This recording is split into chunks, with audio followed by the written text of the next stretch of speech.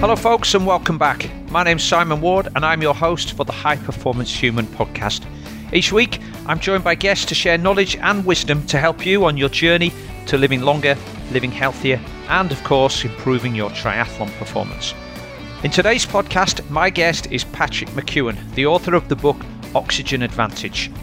If you've been listening to the podcast and reading my blogs over the last few months, you will have noticed that I've spent an awful lot of time talking about the importance of sleep and how it underpins everything we do.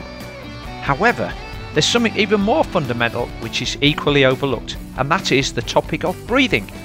In fact, I'd go so far as to say that I've seen social media arguments around the subject of whether breathing can improve athletic performance, and they can get quite heated. But I think it's much more basic than this, and we will be discussing why efficient breathing is fundamental to everything that we do as human beings first and athletes second. So without further ado, let's crack on and hear from Patrick McKeown.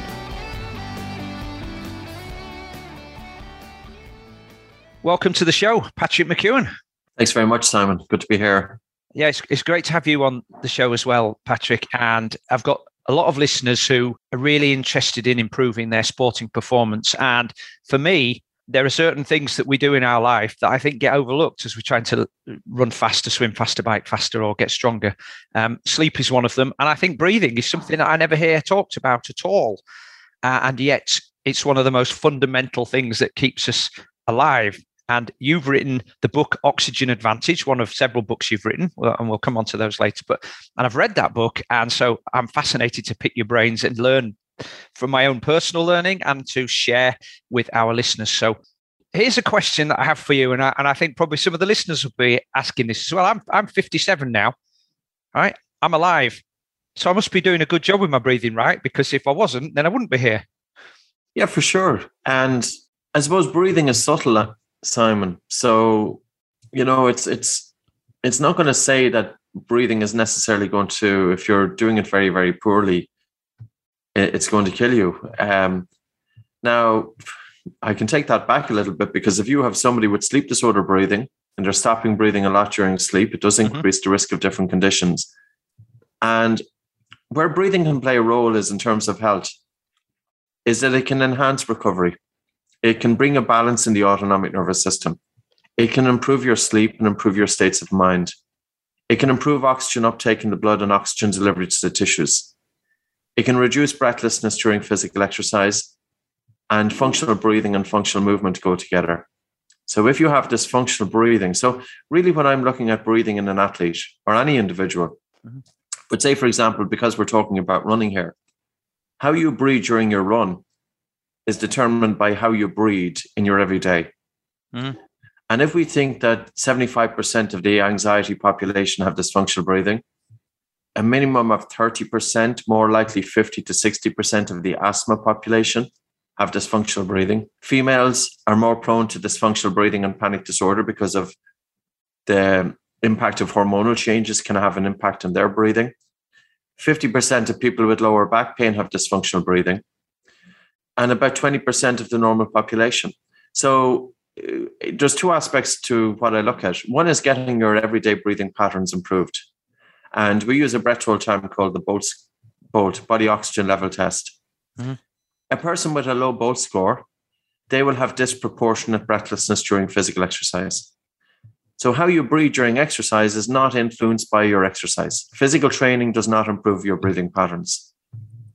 You've just reeled off some of those statistics, which I wasn't able to write them all down. But regardless of that, an athlete and anybody who participates in regular exercise, I'll call an athlete, although a lot of people wouldn't consider them as such.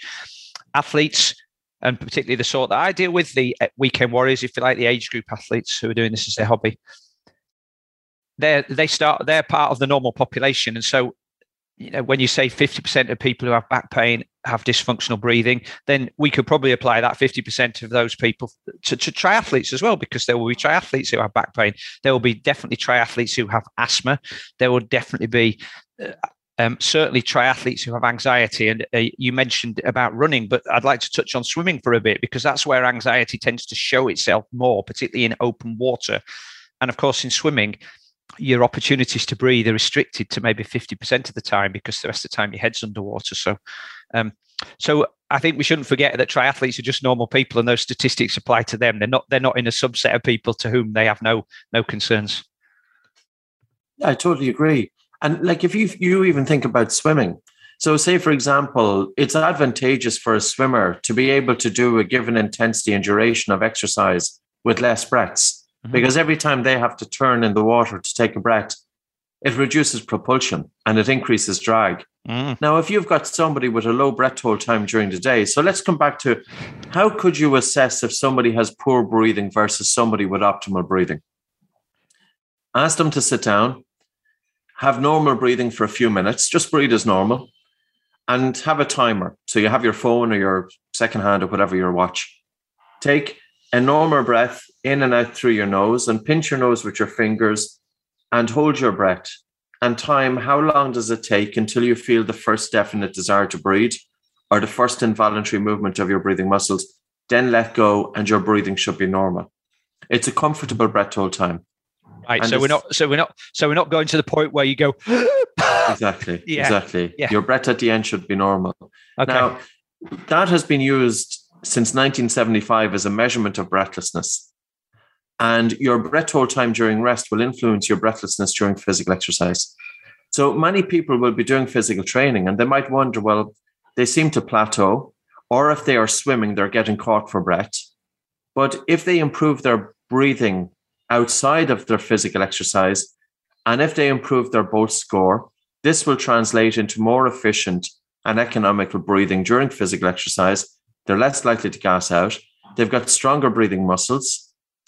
And, they will be able to do more with less. So coming back then to Bolt score, what should it be? There was a paper by a professor of physical therapy published in 2018. And Professor Kyle Kiesel is his name. He looked at 51 individuals and they were 27 years of age. He concluded that the breath hold time is a very good way to screen for breathing pattern disorders in the athlete population. He also spoke about the relationship between functional breathing and functional movement, which often gets overlooked. If you have dysfunctional breathing, you have dysfunctional movement. And if you have dysfunctional movement, you're at a greater risk of injury. So if you think of the runner really needs to have functional breathing because the diaphragm breathing muscle is providing stabilization for the spine. So what was his conclusion from assessing 51 individuals? Their Bolt score must be greater than 25 seconds. And if their Bolt score is greater than 25 seconds, they have an 89% chance that dysfunctional breathing is not present. So conversely, if the Bolt score is less than 25 seconds, it's an indicator of a breathing pattern disorder. And that will hold an individual back. And, as I said at the start, it can depend on person to person. So you might even have somebody who had childhood asthma, and now they don't have symptoms of asthma, but yet their breathing can be impacted by their genetics. But this is trainable. So it's not down to your Bolt score is not down to your lung capacity, which is genetic, right? It's going to be influenced by the working of your lungs. And if you do have inflammation of your lungs, it does reduce your Bolt score. So people with asthma will have a tendency towards a lower Bolt score and breathing problems, but we can still help to improve functioning of the lungs. We can help to dilate the airways. We can help to enhance gas exchange. Like if you think of the human lungs, the greatest concentration of blood in the lungs is in the lower lobes. But if you're a runner with your mouth open, you're ventilating very much the upper part of the lungs. And it's a reduced gas exchange taking place. And especially if you have a runner and they're breathing fast and hard. So by breathing nose slow and low, you can enhance oxygen uptake. And by breathing through your nose, even though it's more difficult, it's difficult initially. And I would encourage all people when they're recreational athletes, do all of your physical exercise with your mouth closed. Let your nose determine the intensity of your exercise. That's really interesting because I like to encourage my athletes to use the Phil Maffetone principle. I'm not sure if you've come across Phil Maffetone. He has the MAF score, so that's maximal aerobic function, and it's 180 minus your age. It's not particularly scientific, but it's based on a lot of evidence that he's gathered. And a lot of people say, "Well, I can't do that. There's no point. I can't run at that pace. But one of the other ways in which we get people to try to limit their pace is to do exactly what you just said there, nose breathing. It gets a bit messy to start with, doesn't it? Nose breathing until the passages of your nose are a little less sensitive. So your nose tends to run a little bit, especially on a cold day as well. Yeah, and that when I've tried it, makes me feel like my nostrils are blocking up. So I've used those little breathe right strips to sort of just spread the out of it. But nose breathing, absolutely, and nose breathing I find is a fantastic way of getting people to control their intensity, because it's just a limit on how fast you can, how hard you can go. And then we could go into all of the other side benefits of limiting your intensity, like reduced oxidative stress, faster recovery, consistency, less injury. So, these things don't... But it's trainable. See, this is the thing, I agree. I agree. Like, we have to bear in mind, if you go down to a local gym or a running track, 100% of people pretty much will have their mouths open. Why are they breathing through their mouth during physical exercise? Mouth breathing is going to cause moisture to be sucked out of the airways, causes the airways to cool. It's not good for dental health, especially people who are running a lot with dry mouth. They're more prone to gum problems, teeth, dental cavities, etc.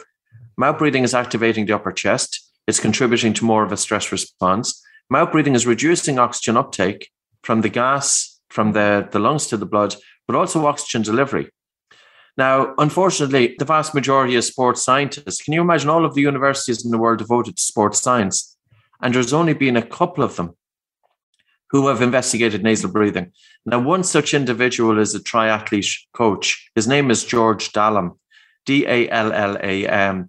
He coaches triathletes at the highest level in the United States, and he is a triathlete himself.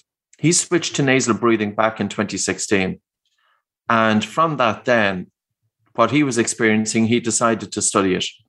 He did a study of 10 individuals in 2018, and he got them to breathe through their nose exclusively for 6 months, and then he tested them. Now, you don't even have to do it for 6 months to get the benefits, but at the end of 6 months, they were able to achieve 100% of their work rate intensity with nasal breathing versus mouth breathing, but with 22% less ventilation. Mm-hmm. So you can imagine your athletes being able to achieve 100% of their work rate intensity with 22% less ventilation. There's more gas left in the tank. And this is common sense. And I don't know what the sports scientists have been doing in the universities. I have to say they must have been asleep. Let me just ask you then, and I'd like to sort of follow what's known as the polarized program, which is a lot of lower intensity stuff below the aerobic threshold, which should be comfortable for most people to experiment with nasal breathing. But there's going to be 10% of that work up around what's known as the anaerobic threshold. Are you advocating that even super high intensity work is done through nose breathing? Not at all. No. But the majority... Let's be realistic here. Right, what I'm saying is, as long as breathing can be comfortable, but however, when you first switch from mouth to nose breathing, there is a greater air hunger. Now, there is a greater air hunger because the nose is a smaller entry to the body than the mouth, and the nose imposes a resistance to breathing. But as the nose is a smaller entry to the body than the mouth, carbon dioxide cannot leave the blood so quickly. So carbon dioxide will be higher during physical exercise with nasal breathing than with mouth breathing. But we have to think of what are the roles of carbon dioxide. It opens up blood vessels. It's increasing blood flow throughout the human body, including the heart and the brain. And back in 1996, a paper by Travis and Dullard, that athletes who switched to nasal breathing during physical exercise, that they were able to activate flow states. Nasal breathing brings a better balance in the autonomic nervous system. Now, coming back to this, if you practice breathing through your nose for at least 5 to 6 weeks, both during sleep and during rest and during physical exercise, the air hunger diminishes. That's all it takes. There's a training. And the other thing that you're going to do with breathing through the nose during physical exercise, you add an extra load onto the diaphragm breathing muscle. You're helping to improve functioning of the diaphragm. And this in turn is going to have added benefits because 50% of athletes can be prone to diaphragmatic fatigue. So initially when you switch, and this is why it's perfectly fine for a recreational athlete to do it, because yes, when you switch from mouth to nose breathing, you might have to decrease your intensity by about 15%. But look at the benefits. And after about 5 to 6 weeks, the body adapts to that. Can we go back a little bit then? Because we started to talk about using this in a sports context, but I'd like to just talk a little bit more about breathing and general health, because as we've said, that underpins everything else anyway. We've explored the Bolt method, and we'll talk about that a little bit more detail later, so that everybody that's listening can have a go at checking what their Bolt score is and doing it properly. Can our lifestyles and the type of stress that we have in that lifestyle affect how we breathe? Because if we all start off on an even footing as children, and I guess that we have no distractions there, so unless we're born with some sort of lung dysfunction or disorder, everybody should be born breathing the same. But over the years, we learn bad habits, which then alter our breathing and create dysfunctions. From what you've said, I guess that those dysfunctions are brought on by lifestyle, in terms of if we sit down too much, if we don't move. So, and those things are reversible. So what other elements of our lifestyle can influence our breathing, either positively or negatively? Genetics can influence our breathing, and the response to carbon dioxide is genetically influenced. There's no question about it. But even the heart rate variability of the infant, that's determined by the heart rate variability of the mother. So if you have a mother who's quite stressed and anxious during pregnancy, and her HRV is decreased, or if she has sleep apnea and her HRV is decreased, that's going to impact the HRV of the child. So there's no question that genetics does play a role. And anatomically as well, the shape of her face and her airway is going to have some influence on her breathing and our ability to breathe through the nose. So when we're talking about breathing, Simon, I just want to put it out there that it's much more than what you just hear in a yoga studio or different studios, because breathing it's broader than that. We have to look at how is the body reacting to the buildup of carbon dioxide. So say, for example, you go for a run, your metabolism is increased and your muscles are generating more carbon dioxide. So there's carbon dioxide being produced as a byproduct of the increased muscle activity. Carbon dioxide, that higher carbon dioxide is increasing in the blood. Now, how your body reacts to the buildup of carbon dioxide will determine how hard and fast you breathe. Outstanding athletes have a reduced chemosensitivity to carbon dioxide. So this has been well documented over the years, 40, 50 years. Now, so the factors then that can cause you to have an increased chemosensitivity to carbon dioxide, because carbon dioxide is the primary drive to breathe. When you go for a run, it's not oxygen that's stimulating your breathing. Every breath that you take into your body, that's not driven by the body needing more oxygen. That's driven by a buildup of carbon dioxide. And there are other factors as well. There are other factors as well that stimulate your breathing. But your chemosensitivity to carbon dioxide is certainly a main factor. If you have an individual who has had an experience of trauma or high stress, or if they have jobs that they are talking all day, if they're sedentary, stuffy environments, processed foods, alcohol, all the stuff that people are exposed to nowadays, that can change breathing patterns. And as a result, then they have a lower Bolt score. And with a lower Bolt score, their breathing then will be faster and harder during exercise. Now, I'm going to come back to nasal breathing during exercise. The gas carbon dioxide is not a bad gas. I know we hear bring in oxygen and get rid of as much carbon dioxide. It's the greatest load of nonsense that has ever been put out there in the realm of breathing. And let's face it, there are many people teaching breathing exercises and they don't have the first idea about breathing. And I'm not claiming to know everything either. I don't. And I've worked with this field for 20 years. And of course, you do learn over the years. And I've worked with thousands of individuals. I've made plenty of mistakes with it. But there's a lot of false information out there about breathing. The more air you breathe into your body, that doesn't increase oxygen delivery throughout the body. That's a false. Because it's carbon dioxide, which is a catalyst for the release of oxygen from the red blood cells to the tissues. So I'll say that easier. As you take a breath of fresh air into your lungs, oxygen is going to transfer from the lungs into the blood. 98.5% of oxygen is carried in the blood bound by hemoglobin. Hemoglobin releases oxygen in the presence of increased carbon dioxide and drop to blood pH, and also increased body temperature or muscle temperature. So you can imagine the runner. The runner is exercising. When they go for a run, they are exercising mainly their leg muscles. These are the muscles then that need more oxygen. How do those leg muscles get more oxygen? Well, the harder you work the muscles, the more carbon dioxide the muscles generate. That's going to cause more oxygen to be delivered to those muscles. And the harder you work your muscles, the hotter they become. That's going to cause more oxygen to be delivered to those muscles. So oxygen is not delivered equally throughout the human body. The working muscles that need it the most should get the most oxygen. However, if you have an individual who goes for a run, and if they have a really low Bolt score, we'll say 10 or 11 seconds, that individual can be hyperventilating during their exercise. Their carbon dioxide levels can go too low, a little bit lower than what they should be. This will impede oxygen delivery to those working muscles. Now that individual has less oxygen getting to the working muscles, the hydrogen ion coming from the working muscles doesn't get oxidized. It can associate with pyruvic acid to form lactic acid, which in turn can dissociate then into hydrogen ion and lactate to contribute to fatigue. So the other aspect, so what happens then when you breathe through your nose during physical exercise? Yes, it's a bit tougher. It's a bit tougher and your nose will run, there's snot going everywhere. Bring a tissue or wear a nasal dilator. And adjust your pace so that you're comfortable. If you have a nose like mine, you have a disadvantage because one nostril is smaller than the other. I have a deviated septum. My jaws are set back, so my anatomy is screwed up. I'd never be an athlete. Let's face it. I wouldn't even try. And I wouldn't have tried 30 years ago either because I'd never even get up. I'd never be up in the podium. I don't have the anatomy. If you look at an athlete's face, look at the width of a top athlete. Look at their width of the facial structure. Look at the size of their nostrils. Look at their nose. Look at how forward their jaws are on the face. They have good anatomy because that pipe that's taking air from the nose or mouth into the lungs needs to be adequate. So number one, I'm going to just mention one point.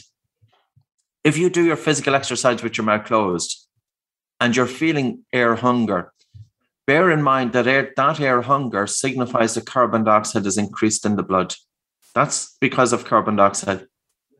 Continue gently doing your exercise, not with excruciating breathing in and out through your nose. That's not what it's about because the nose gets sore. But bear in mind, the increased air hunger, signifying that carbon dioxide is increased in the blood, is causing hemoglobin to release oxygen more readily to the tissues. And if you look at any studies which have looked into this, dating back to 1995 by Morton, an Australian study, and more recently, George Dallam. And I think any triathlete, look at George Dallam and, look at whatever he's written about and the benefits of nasal breathing. The fraction of expired oxygen is less when you do physical exercise with your mouth closed, meaning that your body is utilizing oxygen better. You're talking about the shape of the face. I mean, we talk about elite athletes having superior oxygen transport systems, but mostly we talk about lung capacity, lung efficiency, capillaries in the working muscles, etc., the size of the left ventricle and atrium. We don't ever talk about the shape of the face, the nostrils. I played rugby when I was younger, had my nose broken a couple of times, so I'm sure that affects the those nasal passages, and I definitely know that I can breathe more effectively through one side of my nose than the other. If you've broken your jaw, I know my jaw clicks. I think I've got good jaw and facial health because my dentist checks it every time I go, but still, there are certain things that we also can't change. But that doesn't mean we should give up on trying to be an endurance athlete, does it? Probably just means that we're not going to get an Olympic medal. Totally, because you can still improve based on what you're doing. And, I think for like we have many instructors who are ultramarathon runners, and these guys are running serious mileage, and they do use the nose to breathe. We've got marathon runners. Dr. Bill Hang is an orthodontist from Agoura Hills in California, and I'm not sure what age he is. I'm sure he's maybe mid-60s anyway. He's running marathons for the last 15 years with nasal breathing. So if a 65-year-old can run 26 miles breathing in and out through the nose, it kind of points that, the rest of us can do it. If you're saying that genetics and the shape of the face and everything is important for athletic potential, I'm trying to make a link here, and I might be going completely off track. We always talk about how talented the East Africans are as endurance runners and distance runners. And a lot of people say, well, that's the environment. That's the fact they've got so many champions. Everybody wants to be part of that. Does that have anything to do with facial structure and ability to process oxygen as well then? And that some of the Western populations perhaps don't have those advantages? Correct. They have an advantage. If you look at the facial structure of an African person, look at Sonia Richards-Ross. She can do a 400-meter sprint with her mouth closed. Look at her airways. Look at her nose. Look at her nostrils. She's got a larger nose nasal airway. She's got really forward growth of the jaws. She's got a good airway. She's well able to transport air from the atmosphere into her lungs without turbulence. Now, the other thing here, Simon, is this is not just about athletic performance. We have to think of sleep. Yeah. I had sleep disorder breathing for 20 years because of a compromised airway. How many of your athletes are waking up with a dry mouth in the morning? Mm-hmm. And when you talk about exercise and you're talking about good health, we have to put in here recovery. We have to put in, because there is a risk that people can overtrain. And I've seen quite a few people who were after getting long COVID. These weren't the individuals who were doing nothing. These were individuals who were training. But the question is, could they have been training too hard? That they were in that increased sympathetic response. Mm-hmm. So with the human body, and we, like you will have met it, I have met it, that you have individuals who are training so hard that it ends up that they have burnout or chronic fatigue syndrome. How do we assist with recovery from post-physical exercise? And how also can we improve recovery in terms of, we have to be looking at sleep. You cannot have good performance if you have lousy sleep and if you're stopping breathing during sleep. The mouth must be closed, the tongue resting in the roof of the mouth, etc. If you're going about your everyday and your breathing is a little bit faster in upper chest, that in turn is going to tip you into that increased stress response. Now you're doing physical exercise and you're adapting those poor breathing patterns into your physical exercise. And this comes around full circle. How should we be breathing? We should be breathing nose, slow, and low. Or I use the acronym light, slow, and deep. Light is when we deliberately, 20 years ago, I had cold hands and cold feet all the time. And I remember back in 1998 or whatever I came across this first, I started practicing to breathe less air, to do the opposite of what people normally tell you to do. And I would say for any of the listeners to give it a go. Put your hand on your chest and your hand just above your navel.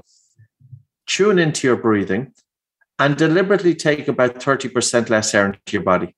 Really slow down the speed of the breath coming into your nose and have a relaxed and a slow and a gentle breath out. And a very soft breath in and a really relaxed and slow, gentle breath out. Breathe less air to the point that you have air hunger and check the temperature of your hands. Can you influence your blood circulation within 4 minutes from doing light breathing? Now, the other thing is to check is the saliva in the mouth. Because we as human beings, when we get stressed, the mouth goes dry. It's not a time to eat food. But when we are in ideal relaxation, when we are in that rest and digest state, there's increased watery saliva in the mouth. But when you breathe light, and also when you have a slow and relaxed exhalation, you're stimulating the vagus nerve.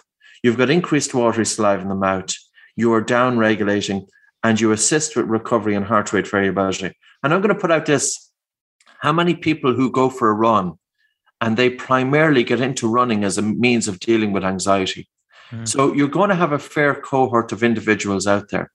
They are running to help deal with their anxiety, and there's no question that it works. But let's go one step further. You cannot adequately deal with anxiety unless you get deep sleep. And I remember a woman coming into here 10, 15 years ago, she coming in with depression.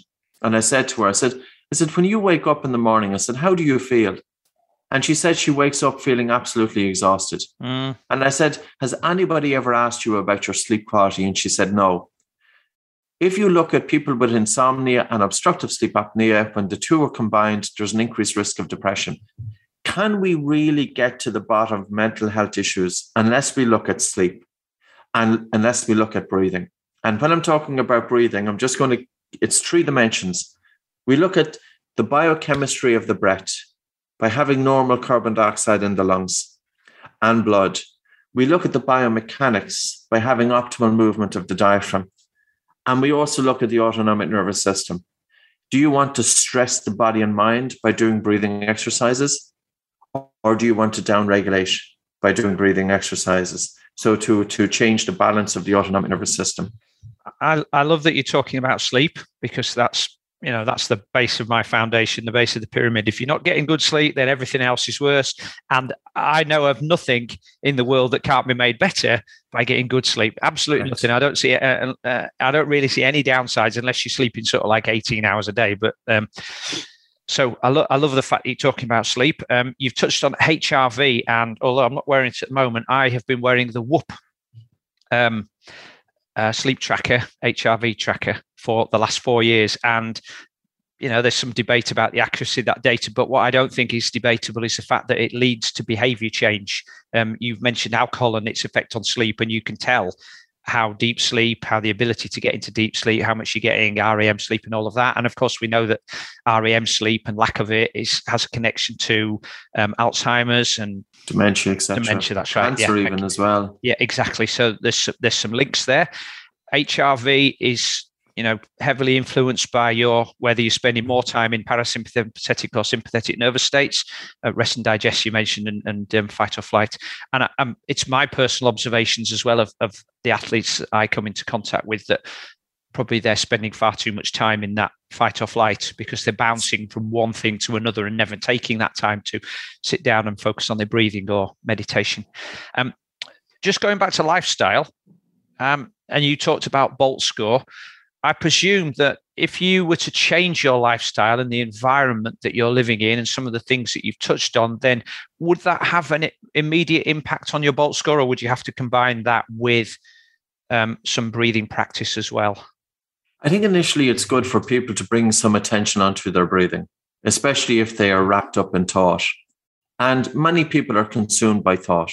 And the more they are trapped in their head, it's going to reduce their productivity anyway, because they don't have the ability to hold their attention on what they want to hold it upon. Western education has failed us. 16 years of formal education has trained us how to think, but it hasn't gave us an ability to be able to direct our attention to where we want to put it.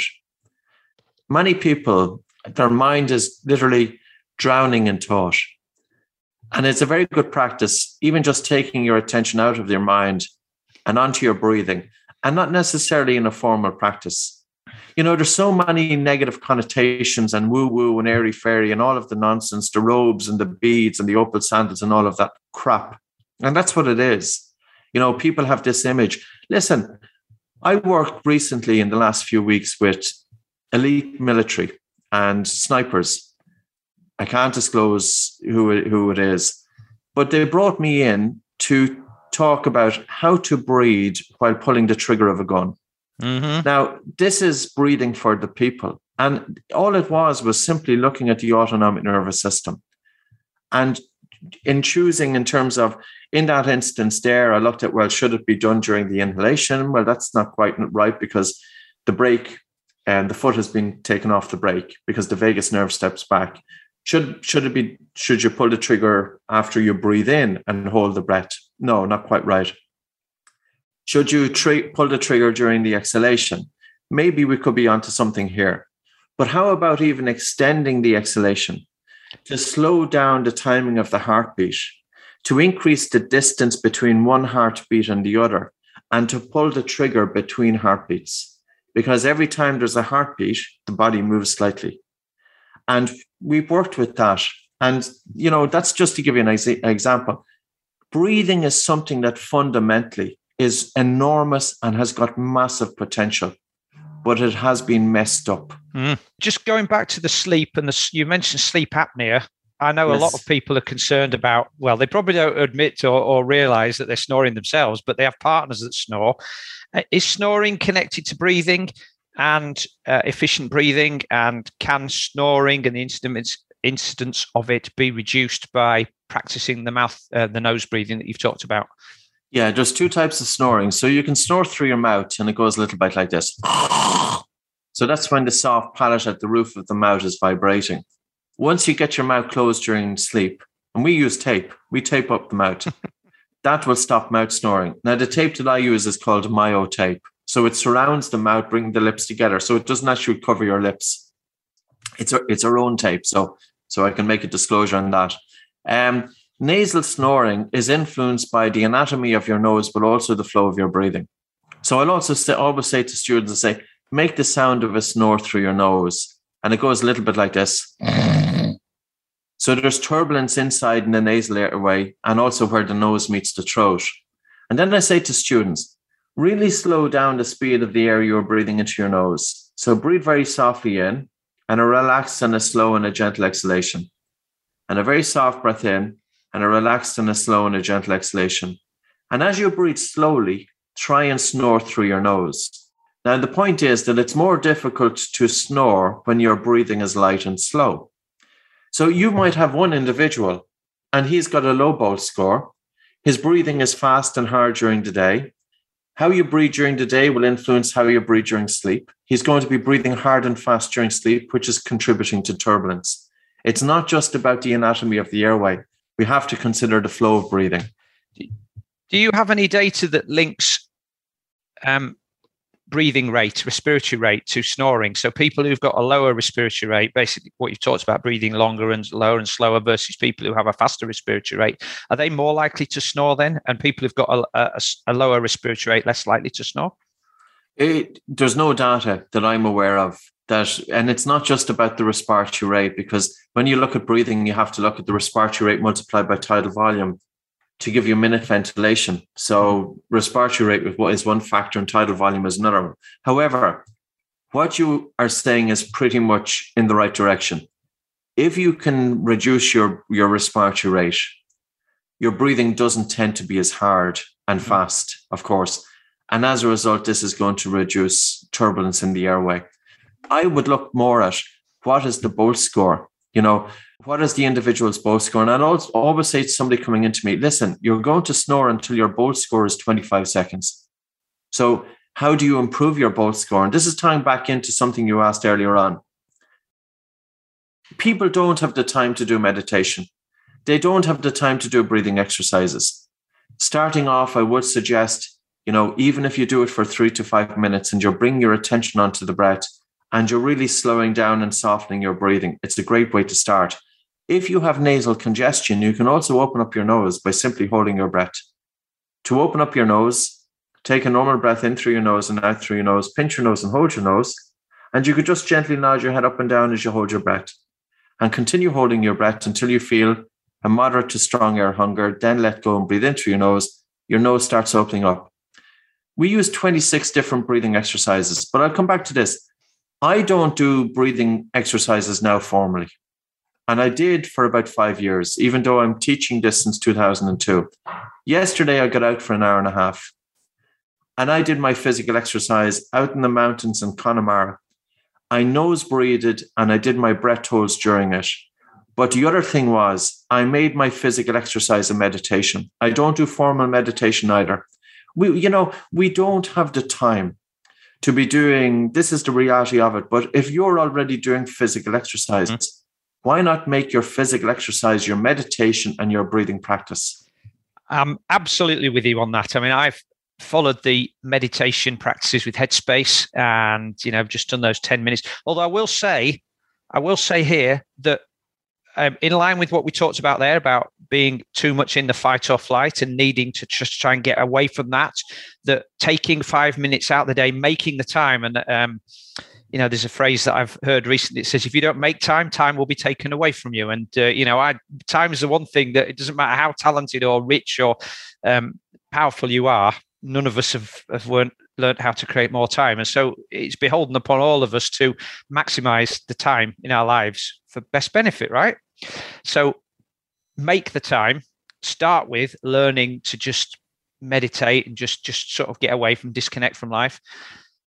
Practice your breathing, because I assume that once you've practiced some of these skills that you've been talking about, then we don't need to think about it 24/7. It's just like reigniting those muscle memory, if you like, to sort of coin a phrase. Yes. Yeah. In the same way that if we sit down all the time, the glute muscles forget how to work and then they don't support our body. But if we do some initial exercises and then we just stand up a bit more, like I think you're standing up at a stand-up desk, I am too, then we learn to do these things and it just happens because that's the way the muscles are designed to work. So make the time, start learning these skills and then do exactly what you said. And I do exactly the same. I go out for a walk in the woods because we also know the mental health benefits of being at one with nature. And then I focus on my breathing. I don't have any distractions. I don't have any music. I don't have my phone on. I focus on my breathing. I do the nose breathing. I do it going uphill. I do it coming downhill. You know, you can combine all of these things. I do my movement practice every day and I focus on my breathing. It's amazing how you get into the zone and the flow when you do these things as well, isn't it? Oh, it's the only way to do it, because normally, you know, like I can remember as a school kid and a teenager going into school, and my concentration was absolutely shot. Mm-hmm. And, you know, I would be looking at a page of a book, even though my eyes were directed to it, my attention wasn't on it. I was a faster breather, upper chest breather. I had sleep disorder breathing. And I left school at 14 years of age, never to go back to school because of a sense of frustration. I'm pretty headstrong and I'm stubborn. And even at 14, I left school never to go back. And I'm only thinking now I have a 12-year-old kid. And if she came into me at 14 years of age saying that she was going to leave school, I said, Jesus Christ, you're not in a million years. But I did back then.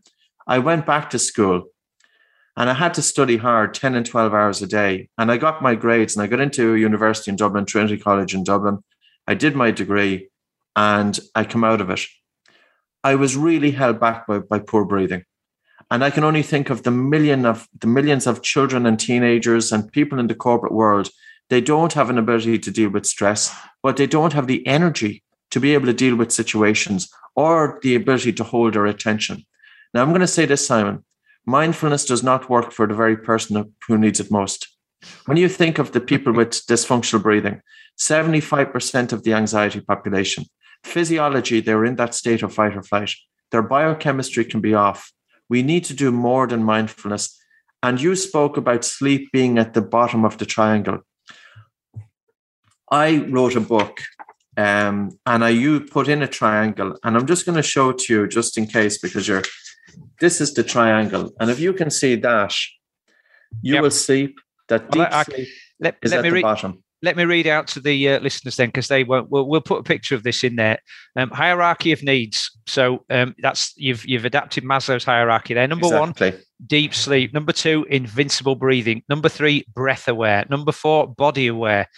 Number five, mind aware. And number six, at the very top of the pyramid, self-actualization. So, and this is the important thing, because Stephen Seiler, who is the guy who's done most of the research on polarized training, he's done one on hierarchy of endurance needs. I've done my own one for sort of like my high performance human stuff. There's lots of adaptations.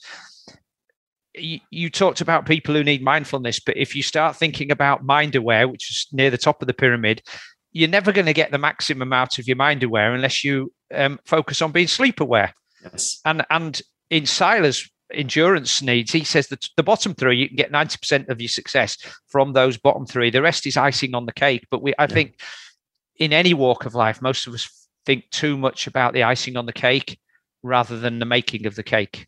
Yes, but the other thing is that the people who are in these practices, who teach them, they're trying to protect their turf. Of course. Like the mindfulness instructor doesn't want you to be thinking about sleep, and they don't want you to think about your dysfunctional breathing patterns.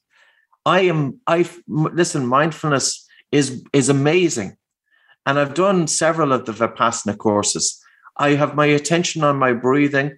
Mm-hmm. I'm bringing my attention into the body. I try to immerse attention throughout the body, throughout the day. I bring my attention into the present moment because I know what it's like to be stuck in your head, drowning in thought. However, if you have an individual with panic disorder, with dysfunctional breathing, with a low BOLT score, with sleep disorder breathing, they're going to get very frustrated practicing mindfulness because their physiology, the central nervous system, is in that hyperarousal. We need to change the physiology first. And, this is information that's out there, but should be out there for everybody. I'm just going to say just a brief thing. Dr. Rangan Chatterley was interviewing a brain surgeon about 6 months ago. And the brain surgeon says, if I get into a tricky situation, the first thing I do is prevent myself from hyperventilating. The brain surgeon knows it, but why doesn't everybody else know it? Because what happens when you get into a tricky situation? Number one, the individual with dysfunctional breathing is more likely to get into that stress response. Mm-hmm.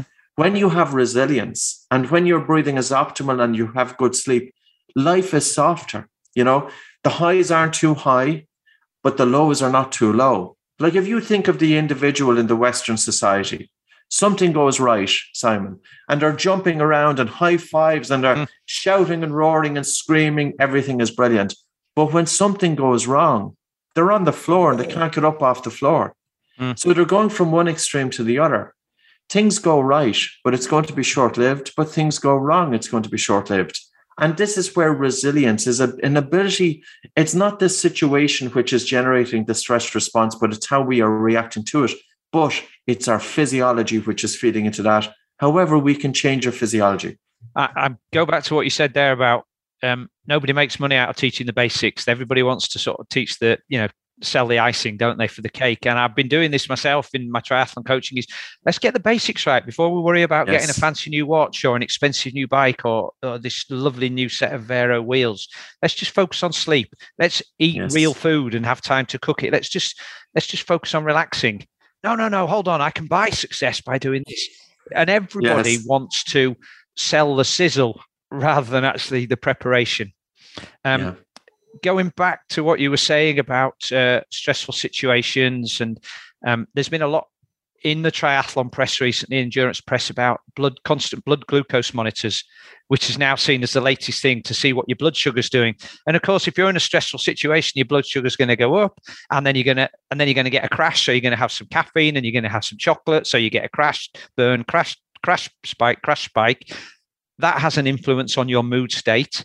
I'd be interested to see some data on people's blood sugar versus their ability to get out of that fight or flight state, to relax, to do what the brain surgeon said. Because if you're involved in some complicated brain surgery, you definitely don't want to be having a blood sugar crash halfway through your surgery and having to fuel yourself with coffee. You want to be nice and relaxed and calm so you can take a step back and just perform the surgery in a calm state, don't you? Because that's going to lead to the best chances of a successful outcome for the patient. Yes. So I think, we're coming up to the time where we probably need to be summarizing a few of these things, but it seems like we need to take a holistic view that breathing, and you're going to lay out some things that everybody can get started with in a minute, but if you're taking that in isolation, it's not going to nearly have the same impact as if you're combining that with better sleep, the ability to step away from the hustle and bustle of life for a few minutes each day, using that mindfulness where you can, and focusing on just a sort of a lower and slower and more gentle approach to life rather than the all or nothing. Simon, it's about bringing this into our way of life. Yeah. And every night, my mouth is closed without exception. And I actually wear my own tape every single night. Before I had my own tape, I was using 3M 1-inch micropore tape. Mm-hmm. Doesn't matter what tape you wear. If you're waking up with a dry mouth in the morning, you need to get your mouth closed.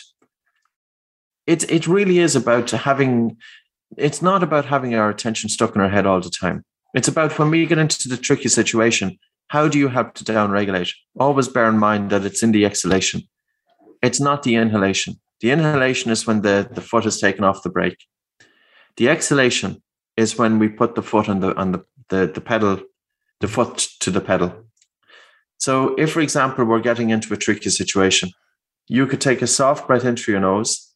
And if you have a really slow and relaxed exhalation, and then you take a soft breath in through your nose and a really slow and relaxed exhalation through your nose, the information communicated from the body up to the brain is that everything is okay. Mm-hmm. And the brain will send signals of calm accordingly. We can do that in 90 seconds. And even in 90 seconds to 2 minutes, a study that came out of Belgium looking at 51 individuals, they gave them a stressful task. They got them to do 2 minutes of slow breathing before the task, had them do the task. They had fewer errors and they had less stress. Our physiology is very important, but most people are not aware of it. Most people are not aware of how their breathing can be sabotaging their health. And the one thing that I will say is, and yes, I would agree to bring your attention onto your breath at pockets of time during the day, even if it's just for 2 minutes here and 3 minutes there. There's plenty of opportunity. Mm-hmm. And it's not just about just focusing on your breathing, but you can be actively taking less air into your body for a little bit here and a little bit there. And as you take less air into your body, it's a much faster route to activating the body's relaxation response, because carbon dioxide is vagotropic. It stimulates the vagus nerve, but it also increases blood flow and oxygen delivery to the brain, which is a calming effect. So nerve cell excitability. So in terms of the nerve cells in the brain, which are firing signals, when the individual is hyperventilating, the signals can be a little bit more over the place. And also the nerve cells' ability to cope with the signals coming is also influenced by hyperventilation. And we could go one step further for people with epilepsy.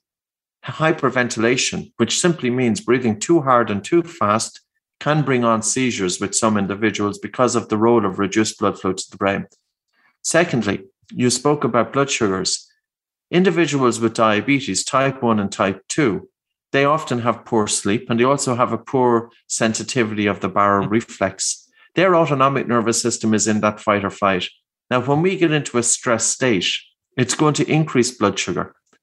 So, the balance in the autonomic nervous system will have an influence on our blood sugar at the body in terms of insulin production, but also in terms of the body's ability to absorb the blood sugar, to keep the sugar in the blood as normal. And there was one researcher called Bernardi, who's an Italian researcher who's been writing papers on this for about 20 years for people with diabetes, that through your breathing exercises, you can influence your blood sugar. Now, he's focusing on a respiratory rate of 6 breaths per minute. This would be cadence breathing.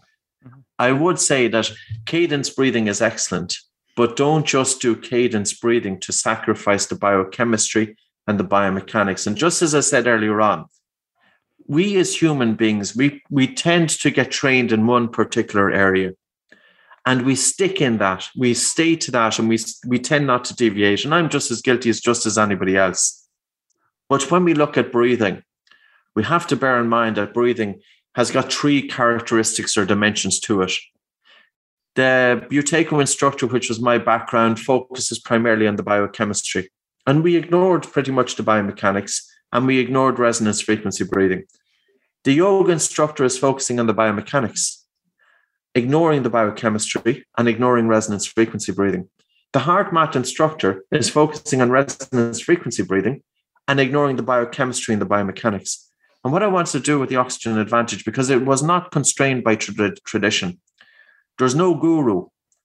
So I could do whatever I wanted to do in terms of a breathing protocol to look at all 3 dimensions to breathing and to allow the practice to evolve as we could find information, and also in terms of the application of it with individuals. So I would really encourage people to put aside any kind of ideas that they have that breathing is a load of crap. It's not. And even just to start paying attention to your own breath and measure your Bolt score. Ask yourself, do you wake up with a dry mouth in the morning? Do you find that you're overly breathless during physical exercise? So if you're going for a run next to your colleague, track your breathing against theirs. Is your breathing lighter or harder than theirs? And physical training, and especially running, does not change your breathing patterns, but swimming does. If you were swimming, the very fact that you're against the water and there's resistance to your breathing, that's adding an extra load onto the breathing muscles. And also, you have your face in the water, so your breathing volume is going to be less during swimming than it is during running. And that's why some people find swimming challenging. The reason that they find breathing challenging during swimming is because their everyday breathing is not good. They're going around with their mouth open, they're breathing fast in upper chest, and their Bolt score is too low. And if you're doing any sort of distance swimming with a low Bolt score, you're going to be caught for air. So really what we want to do is we want to change the body's reaction to carbon dioxide buildup and reduce the sensitivity to CO2 by looking at breathing exercises practiced on land. And going for a run with your mouth closed will help to do that. But you can also go one step further if you want to bring in some breath holds. Breath holds can be very, very advantageous at increasing the buffering capacity inside the muscle compartment to help delay lactic acid and fatigue. So there's so many things that we can be doing depending on the states. Like if somebody comes into me and they're 4 years of age, I will have a sequence of exercise for a young child. Or somebody comes into me and they're 83 years of age, I have different exercise for that person. And here is the mistake also that's put out there about breathing. It's almost that here is one, you might have some individual saying, here is a breathing technique and I want you all to do it. No, there's a time to stress the body. And if you hyperventilate and do long breath holds, that's a stressor. But that is not going to be suitable for everybody. And I've put people into panic attacks. I put one guy into accident and emergency. I remember people coming in with chronic fatigue syndrome. I'd go through a sequence of exercise. They'd never come back to me again because I completely floored them. We have to, just like physical exercise, you're working with individuals and you will tailor a physical exercise program according to the individual, and breathing should be the same.